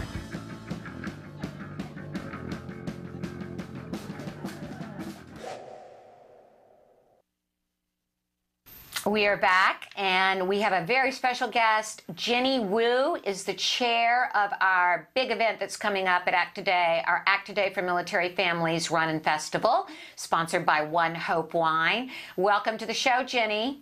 Hi, thank you for having me. It's such a thrill to have you here, and you are a very proud military wife. Please tell us about your husband and his service to our country. Well, my husband has been in the service for going on close to 18 years, many deployments, and we've lived in some beautiful states. We have been blessed with lots of palm trees in our destination. And Jenny you call him Wu, which is his last name. That's what everybody calls him. Wu is currently deployed, is he not? He actually just got back. He's in the process of leaving again. And how, in your marriage, what would you estimate is the time you've spent apart from one another? Oh my goodness. We've been married 13 years this year, and 5 of them, we did a 2.5-year deployment and a 16-month deployment, and then random little separations here and there. So maybe half of our marriage we've been together. That's tough. Now, not only is that tough, you have a child with autism. Tell us about your beautiful little boy, Drake. Drake is this warm-hearted, gentle, sweet soul. He's just, I heard you speak a little bit earlier, that we learn to love our children unconditionally. And I thought I knew what love was, but I can't tell you how much of a joy he is. He's a mama's boy, and I think that's the best gift he could have ever given me. Mm-hmm. He's also nonverbal, so there's some special challenges along with the autism diagnosis. And he has epilepsy, does he not? Yes. So nonverbal, has epilepsy. You have a husband that's about to get deployed again. Yes. Jenny, it's just overwhelming to think of some of the challenges, and I have to say, you're always a bundle of energy. You're so vivacious. We're going to talk more about how ACT Today for Military Families has helped your family, but first, tell our viewers how they can families like yours. If you see a mom that's struggling, just ask her if she needs help. If you're frightened, I'm sure that child's frightened in the same situation. Another really great way is to spread awareness. If you are educated on autism, share your education. A really great and amazing way to help benefit a family like myself would be to participate in the run. donate to the 5-10K fun run that's on April 19th. This is an amazing, amazing gift that you're giving families with the grant program and just the support of the community. And that run takes place in San Diego, and we should say that, but it benefits people all over the United States, and they can participate in it, right? They can participate in it. If you go to our Conterra site, you can donate to Jenny's team. What's the name of your team, Jenny? Team Drake. Team Drake. And I am running with Wyatt's Warriors. Love it. So you can go to our Act Today for Military Families, Conterra.org. I think Emily can put that up a little bit later.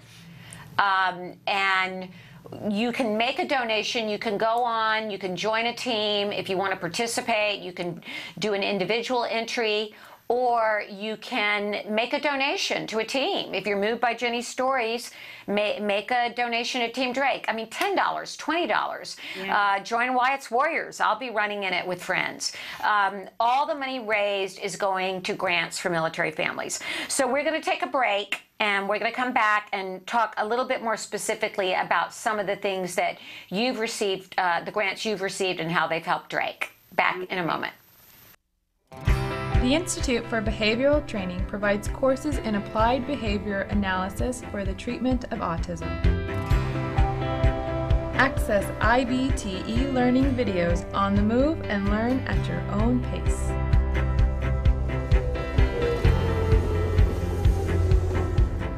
I'm going to talk a little bit about intensity. IBT e-learning makes any location your classroom on the go. So our objectives for today are to really learn what is autism and how is it diagnosed. Get professional guidance with IBT face-to-face training. IBT face-to-face training courses prepare you to effectively implement ABA-based interventions. Choose between small group and one-to-one instruction. Earn BCBA supervision hours via one-to-one video conferencing. So I had a chance to review your BIP today. You know what? It looked really good. You did a good job with that. IBT continuing education courses. Earn credit through webinars, conferences, article reviews, and e-learning videos. You can learn more at ibehavioraltraining.com. IBT, 360 degrees of ABA training. We're back with Let's Talk Autism and Jenny Wu, who is a military wife and autism mom and the chair of our Act Today, One Hope Act Today for Military Families Run and Festival. And Jenny, we're going to put the address up now so people can go to that address, Act Today for militaryfamilies.conterra.org. If you go on there, you can make a donation, a direct donation. You can support Jenny's team, Team Drake. You could support my team, Wyatt's Warriors. You can join the race. You can, any way you can help. It's all there, ways you can do it. There's donate buttons, and little bits help. Don't feel that you have to make a $100 donation. $10. If we had, 1,000 people at $10, it'd be crazy. It's just, that's what we need. So, and I want to take a second to talk about some of the ways that this money gets used. Yes. And I know that this is something that you are very much a part of. But Jenny, you have benefited yourself from these kinds of funds, correct? Yes, this is how our relationship began. I applied for a grant and we were granted. The first grant was a few years ago. It was when actually the reason we came to San Diego is because I was seeking biomedical treatment for my son. It is extremely expensive. And I applied for a grant and we were granted the grant. And without that, I know there are so many people who are out there watching who are saying, they're not in the military and they would like to do biomedical, and you have grants for those kinds of things. Yes. But especially in the military, here you are and your husband is serving our country, and you said half of your marriage you're away from your husband because you're helping to serve our country by being a military wife, and here's your child. I'm imagining that it was not within your budgetary constraints to do that biomedical. No, and the biggest thing is because my husband's gone and my son is nonverbal, we don't have family in the area. Yeah. I mean, it does not allow me to work a full-time job. It's just not in our cards. You know, we've done without a lot for many, many years because Drake is our #1 priority. And there you go. So you got the biomedical grant, Yes. but you've also benefited in other ways from ACT Today. Tell us how. We actually, so my husband was he found out that he received orders to go to Bahrain, and he would be there for over a year.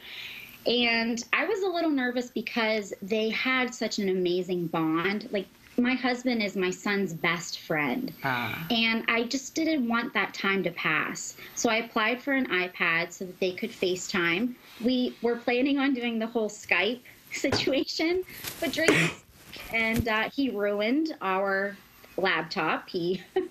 And that's another story.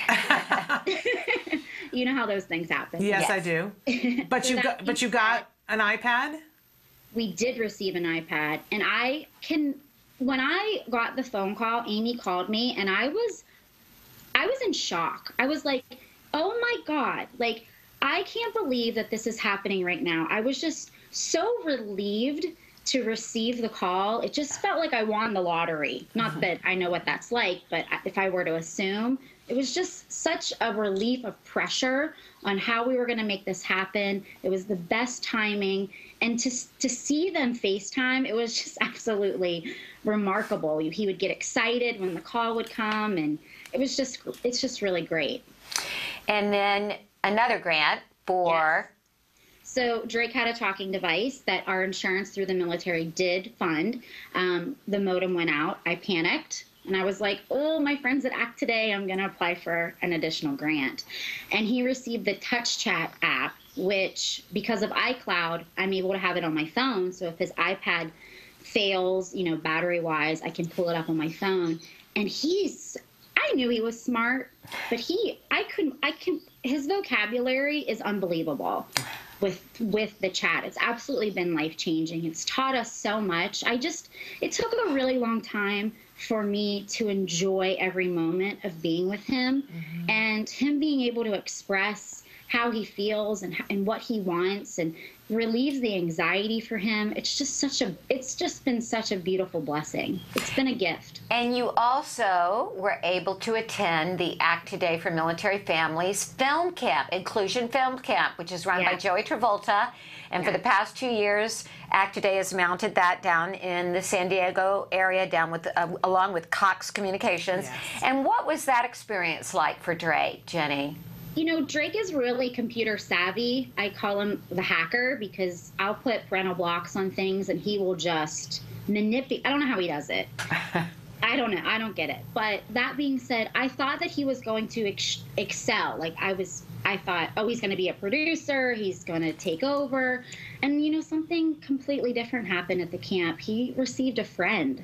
And, and this little boy every day was, where's Drake? Where's Drake? And it actually allowed me to have a friend that's also another autism mom and ex-military, and she's a delight. It's benefited us both in so many ways.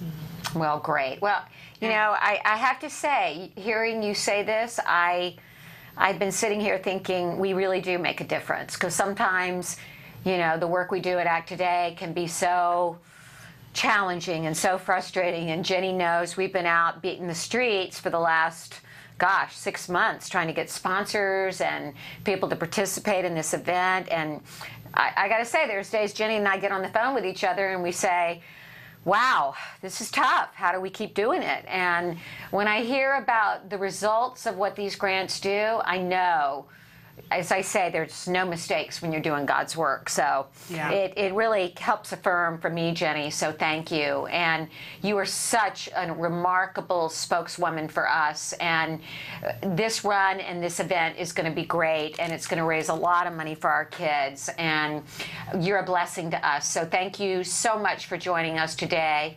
Thank you. Thank you. It's been healing for me on so many levels. If I could Skype hug you. We'd like to Skype hug you back. Skype hug. And thank you to your whole family for the service that you are doing day to day for our country. Thank you. It means so much. We don't take it for granted, Jenny. We don't. I mean, I say to people, if you take our military for granted, well, The reason that we're sitting here safe and free doing what we're doing right now is because of our military.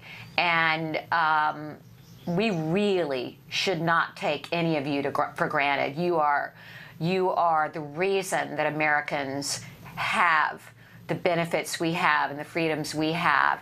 And thank you, and thank Woo, and your little boy Drake. We love you. Thank you. And we'll see you at the walk. Yes. The run. Okay, the run walk. The run and walk. the festival. The Walking Run Festival. All right, Jenny. Thank you so much for joining us. Bye. Bye-bye. All right, I'm breaking out the tissues. Isn't she just beautiful? She's amazing. She's a ray of light. She's an amazing, amazing person, an amazing mom. Yeah. And support her. And in supporting her, you're supporting a whole bunch of people. You really are. I mean, her story is so many mom stories. Yes. And I can't tell you, since working with her, Drake got sick, he got a terrible flu, and she's still working anyway. Woo is deployed. Then Woo's father got ill. They had to go back to Florida and move them into move them out of their home into a tiny condo.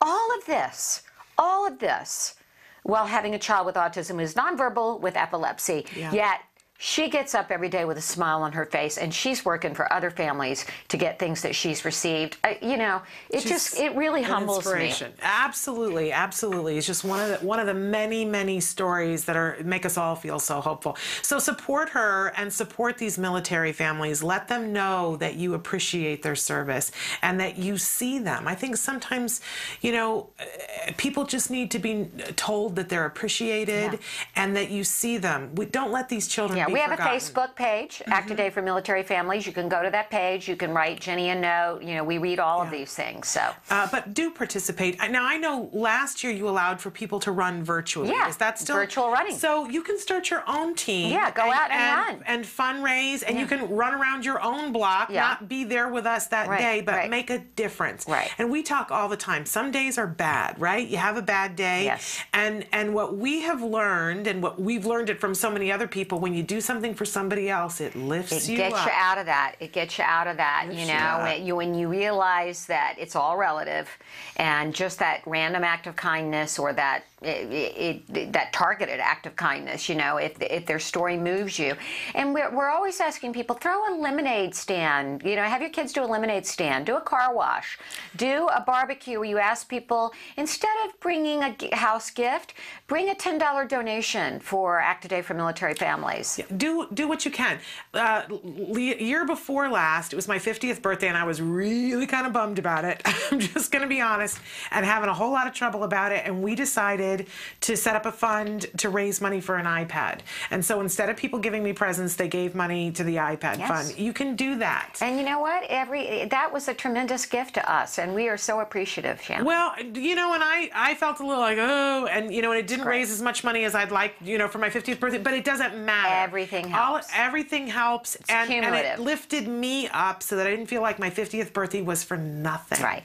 I say to people now, no gifts. I mean, you know, every May, my girlfriend Susan, our lifestyle expert Susan Campbell Cross, and I do a party where we say no gifts, please. If you feel so moved, make a donation to Act a Day. Yes. So that's what we do. And I just, you know what? Our stuff's always going to be, you know what it's going to end up being? In someone else's garage at a sale one day. Yeah, it's true. Everything have a garage we own, sale and donate the money. Everything we own is going to end up in a garage sale.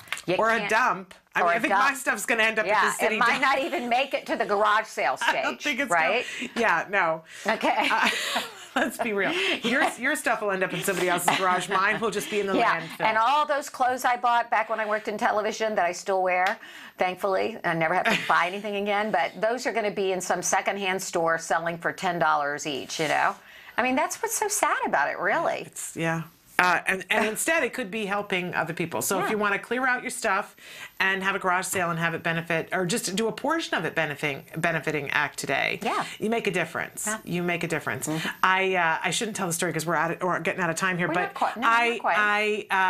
looking over at the clock there. Okay. I always love the story of how St. Jude's was started. Okay. Have you heard about? I have because Danny Thomas was a struggling actor. Okay. And he really just didn't have any money, and he was about to stop acting. And he said, you know, I just got to be a responsible person, and I got to start making some money. And he was someplace, and he saw a child who clearly was having an issue, and he was asked maybe undergoing chemo. He was asked to donate. Okay. And he thought to himself, I don't have enough money for me. How can I possibly donate to this child? And I don't remember what the denomination of money he held in his hand, but he realized it might be the very last of what he had. I think it was a $20 bill. Wow. And he thought to himself, he just had this overwhelming moment where he thought, if I give this away to this good cause, I know it will come back to me in so many different ways. And he let go of it. And he gave it. And that was like the very next day was the big break in his career. Mm-hmm. And what he learned from that was, I need to make sure that I give on a regular basis. And so he founded St. Jude's. You know, I have to say in my own life, I have found that to just be so true. From the moment, the epiphany I had when I prayed for my son to get better, and I got an answer of the fact that we would be getting behavior therapy, and I made a vow that day to help other families. And I have never looked back. There has never been anything more gratifying. And just that when you give, you receive. It is a truth. Now, I don't know whether it's energetic. I don't know whether it's based on the law of physics, but it is the karma. Karma, baby. Karma. What you put out comes back times two. And I believe in that as well. And I know for a fact, and you know for a fact, you call it the kitchen floor club. Yeah. That we've all been down on the kitchen floor at some point and said, you know, God of my understanding, whatever the words are that you use, please help me. And I think what's interesting is that we all share the same story, that we say, help me to help my child, and then I will in some way pay it back. Yeah. I will help somebody else. Right. For my husband and I, you know, we were on the kitchen floor and we said, well, let us do everything that we can to help our child, and then we promise we will do whatever it is that we can turn around to help other families. And that is different for everyone. I mean, look at you. You know, you are the executive director of this amazing organization. You slay me sometimes because you always say I'm not doing enough, and I just want to shake you because you do so much more than, you know, almost anyone, and you make a difference every day you breathe. Well, thank you. You really do. Thank you. And I think we all feel that way sometimes, that we don't measure up, you know, and acceptance and self-love is really important. You know, and it's that moment in Schindler's List when he realizes the difference that he's made, and he says, oh, how many more people could I have saved, right?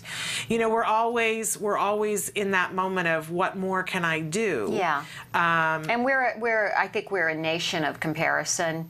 You know, we're always looking at the fact that there's so many people that are so wealthy and so famous, and you feel sometimes like this big, but you know, we have to everything realize starts somewhere. Yeah. It does. It starts somewhere, and everyone can do something. And if what you choose to do today is just go on your Facebook and share Act Today's Run, do that. You don't know what that or if it's to call another mom you know that's struggling with an autism diagnosis and give her hope, do that. Yes, absolutely. And it may be that the thing that you have to do today is start with self-love. Yeah. And maybe, you know, go give yourself an hour to say it's all right to just kick back if you can find somebody to help with your kids. Sometimes it starts with saying, I need help. Yeah. Sometimes that's the thing you need to do. Take your oxygen and first. If what you need to do right now, there was that day for me when I said, I need to help my kid, and then I will help others. Yeah. If that's where you're at, and if you need help personally, I certainly was in that page too where I said I need help. Look at this mom, Jenny. There was a point when his device broke and she said, I need help.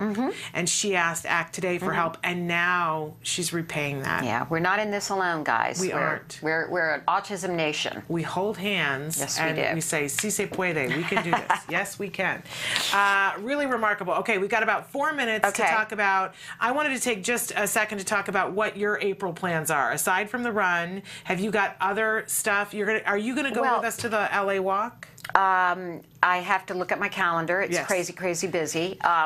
April is, yes, we have the run is the huge event for us in April, but we do also, we're planning, and we'll be talking about this more, we're planning a conference in downtown Los Angeles, which is Autismo y Familia, which is Autism in the Family, and it will be all in Spanish, and we will have Gabriela Tessier, our spokeswoman for Acta Español, and we're going to have Senator Kevin De Leon there, and the Mexican Consul General from Los Angeles, and CARD therapists who are going to tell families about the basics of autism and the basics of ABA. And then we have some wonderful people from Fiesta Educativa who are going to be there to talk about navigating the system. So I'm planning that conference, which is going to be in mid-May. So we just went to look at the Child Development Institute downtown the other day where it's going to be held. So we're going to be giving everybody information on that. So that's coming up. And yeah, that's kind of, both of those things are keeping us busy at Act Today. You are very, very busy, I know. Yeah, and you and I are talking about, you know, what we're going to be having on the show in April and looking at some plans, and we're going to be talking about that, I think, after the show today. Absolutely. Yeah. Because I know both of us are feeling very much that we want to make sure that those underserved families and all the different pockets that they exist get more attention. Right, so we have some ideas on that. Yes, that both of us are wanting to focus some of our energies in that direction. In any case, so... And what about you for April besides... You know, there are covering every event out there. And you know, we aren't going to be able to cover every event, but we're planning on attending a lot of events. Some of what we've decided to do, because it takes so much energy to cover an event and go and get the footage and edit it or make it go live. We're trying to really pare down what we do. We're going to be bringing you more pictures of those events because it became clear to us that we need to be connecting with more families instead of just videotaping them. And that's a weird thing for me to say. We are, you know, we're a show, we're an interactive format, but we really want to make sure there have been events that we've been at and we videotaped and that families still don't get the information that they need. So we're really trying to be boots on the ground with Autism Live and connect with as many people personally. You know, it's that mom thing of, you know, when your child has the birthday party and you take pictures of the whole event and when it's over you go, was I really there? Was I there, right. It's like your own wedding, right? Right. Was I there? Right. And so we're playing with to see, we don't want to not bring you the information from those events, but we're not going to spend the time editing them. You know, that's so important because yesterday my friend sent me some pictures of Wyatt when he was little, and I texted my husband, forwarded them, and I said, was he ever that small? And did we appreciate him enough? Be in the moment. That's so important. And we want to connect with people. We want to connect with people. So really be here. In any case, I want to tell everybody about tomorrow before we get into April. Tomorrow we've got 4 incredible guests. Dr. Del Nadowski, Dr. Jonathan Tarbox. We are going to have Cecilia Knight with us. And we are also having Sarah Gershfeld with us to talk about Love My Provider, a new site that you're all going to want to know about. That's all we've got time for. So give your kiddos a hug from me. And give yourselves a hug from me. And we'll see you next week. Bye-bye for now. Bye.